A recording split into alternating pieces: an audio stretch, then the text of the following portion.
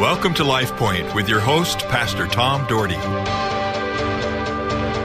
Well, I've enjoyed sharing about problem solving the last couple of days and about how we all have problems and how those trials and problems create in us maturity.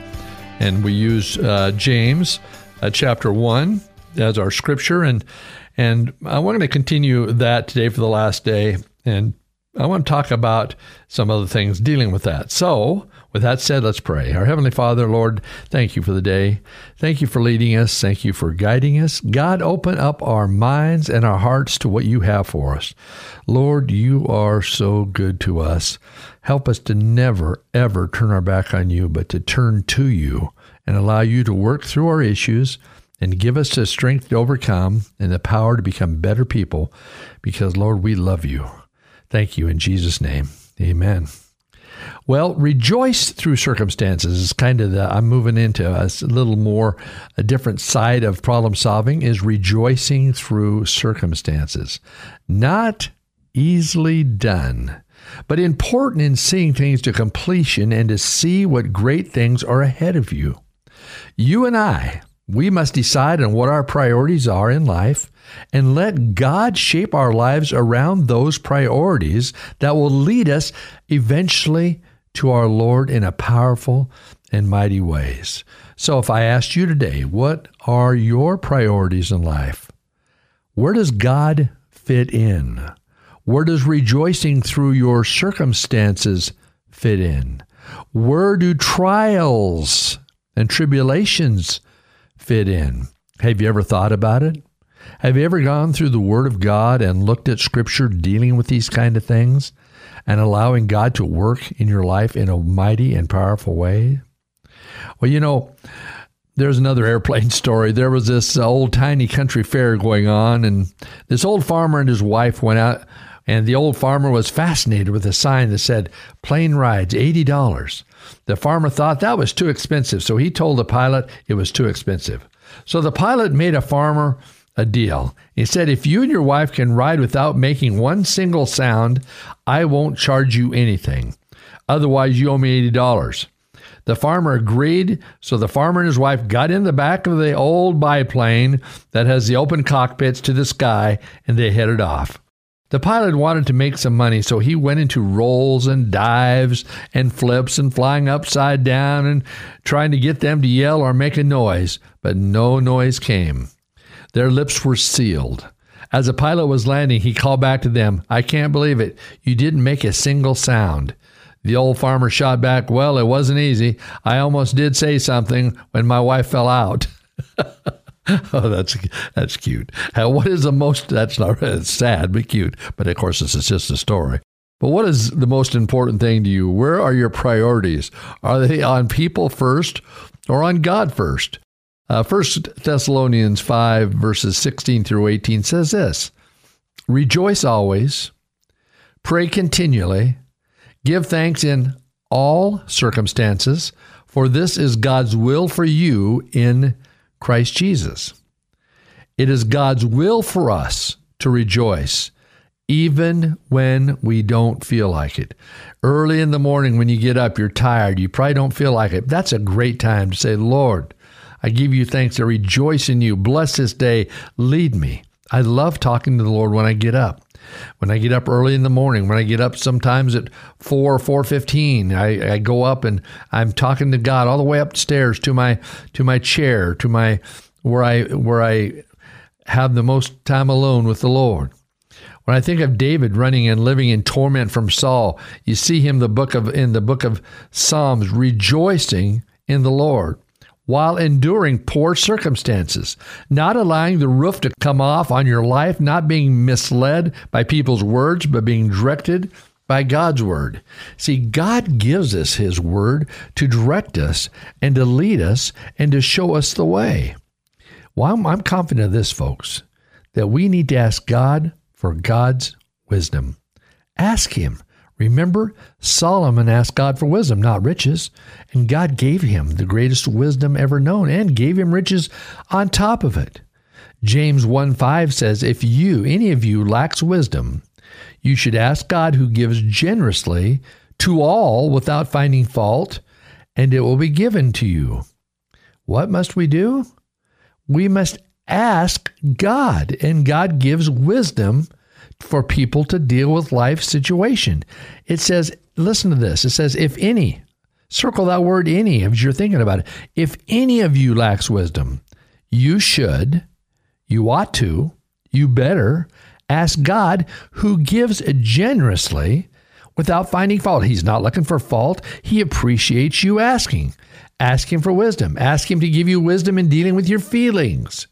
He gives to those who seek and to those who are truly about his business. Remember, knock and the door shall be opened. Seek and you will find. People of God, that's one of the problems we have today, is people are not seeking God's wisdom. They're not seeking God's direction. We just live every single day. We get up, we go to work, we come home, we eat dinner with our family, we have prayer for dinner and this and that, but there's nothing beyond that. There is too many people that have left God as the main priority of their life out. Oh, they'll claim him, but there's no significant walk with him.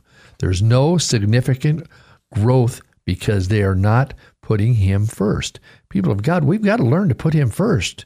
We've got America and the world going to pot so fast that we can't even keep up. Right now, it's just spinning. On the way into the radio this morning, I'm listening in Afghanistan how all these 97% now are like at almost poverty level, and little kids, they were talking about all the little 5-year-olds who are starving of malnutrition. Man, my heart's breaking. I'm listening to this thing, and that's just one country. There's a bunch of countries like that, and yet we go on in life our merry way. We're happy. We feed our families. We have an abundance. Things are great. Even the poorest of poor here are rich in the eyes of the world. But yet somehow we get tossed into the world and we just find that way. And that's the problem that's going on now. We're living in the world's standards. We've got to change it. Christians, we've got to stand up. People, we got to stand up. Don't let the world walk over you and change your biblical philosophy, because the Bible is what you need to stand on. James 1:6 says, but when you ask, you must believe and not doubt, because the one who doubts is like a wave of the sea, blown and tossed by the wind. You have to believe that God will deliver. You've got something going on. Like earlier in the week, I interviewed my friends Katie and Lewis. They were trying for 2.5 years to have a child. It just wasn't happening. They asked the church to pray for them. We all came up. We put our arms around them. We prayed for them. And in a short time, God delivered. And now in a couple months, they're going to have their first child. And you know what? We have to give things to God. So we need to relax a little bit. Have faith. Trust God. Leave those issues in God's hands. I can tell you, I should be a nervous wreck if I let every little thing destroy me or destroy my mentality. If I had to worry about everyone's feelings and make everyone happy all the time, I'd be one sad man. I can tell you that as a pastor, because everybody has issues, and pastors get caught with listening and hearing everybody's issues and trying to encourage them. And believe me, sometimes it's overwhelming. When you're dealing with hundreds and hundreds of people, you're going to have hundreds and hundreds of issues. And so, you know what? We've got to stay in the Word. We've got to stay focused on God. And we, of all people, would like to bring us, there's people that would love to bring us down because we're working for the Lord. But we need to let the Spirit of God help us be alive in Him. I have friends in church that do what they can do to help me relax and just get me to enjoy things away from the rigors of activities. I've had friends that have taken me out and we go here, we go there, we go to their house or cabin to get away. And you know what? I love that I can breathe deeply, take a few moments away and think about things. Now, I feel that way right now with being no longer the senior pastor, but just being one of the staff. Pastor Allen has taken many of those burdens from me. I'm not having to deal with nearly the things I dealt with before, and I am having a more relaxed life. I am enjoying life to the the fullest. I am enjoying doing radio and being the chaplain at the State House and enjoying loving on people. I'm enjoying that, and I'm so grateful for what God has done in my life and His timing. I'm 67 years old now, and I'm certainly on the downswing of my life, but I want to enjoy life to the fullest. I want my wife to enjoy life to the fullest. Together, we want to enjoy life, but we want to honor God first and foremost. Something that I've thought about for years and continue to work on is to remove defeat from the vocabulary. I learned this years ago from a coach. I've learned it years ago from being in ministry. The devil would love for us to give up on things, to give in on things. Instead, we need to claim victory. And when I coached for many years, one of the things I taught our kids, never, ever give up. You keep going. We won games from coming from behind. We won many, many games growing up, but I taught the kids, I said, we don't give up until that final bell rings. We fight. One of Paul's famous scriptures in Philippians 4:13, probably his most famous scriptures, I can do all things through Christ who gives me strength. Yes, we can do all things. We don't have to let defeat knock us down. Not on my own, but Jesus says, I can do all things through Christ who strengthened me. Victory, folks, is God's. It's God's victory. We give Him praise and glory. We're thankful that He leads us where He does. He opens doors for us. And folks, if you're dealing with issues today, give them to Him. He wants to take them from you. He wants to give you peace in the midst of the storm. And He will. Please, please put your faith and trust in Him today. Psalm 60, verse 12, David says, with God we will gain the victory, and He will trample down our enemies. Let me read that one more time. With God we will gain the victory, and He will trample down our enemies. People of God, I claim that today for me.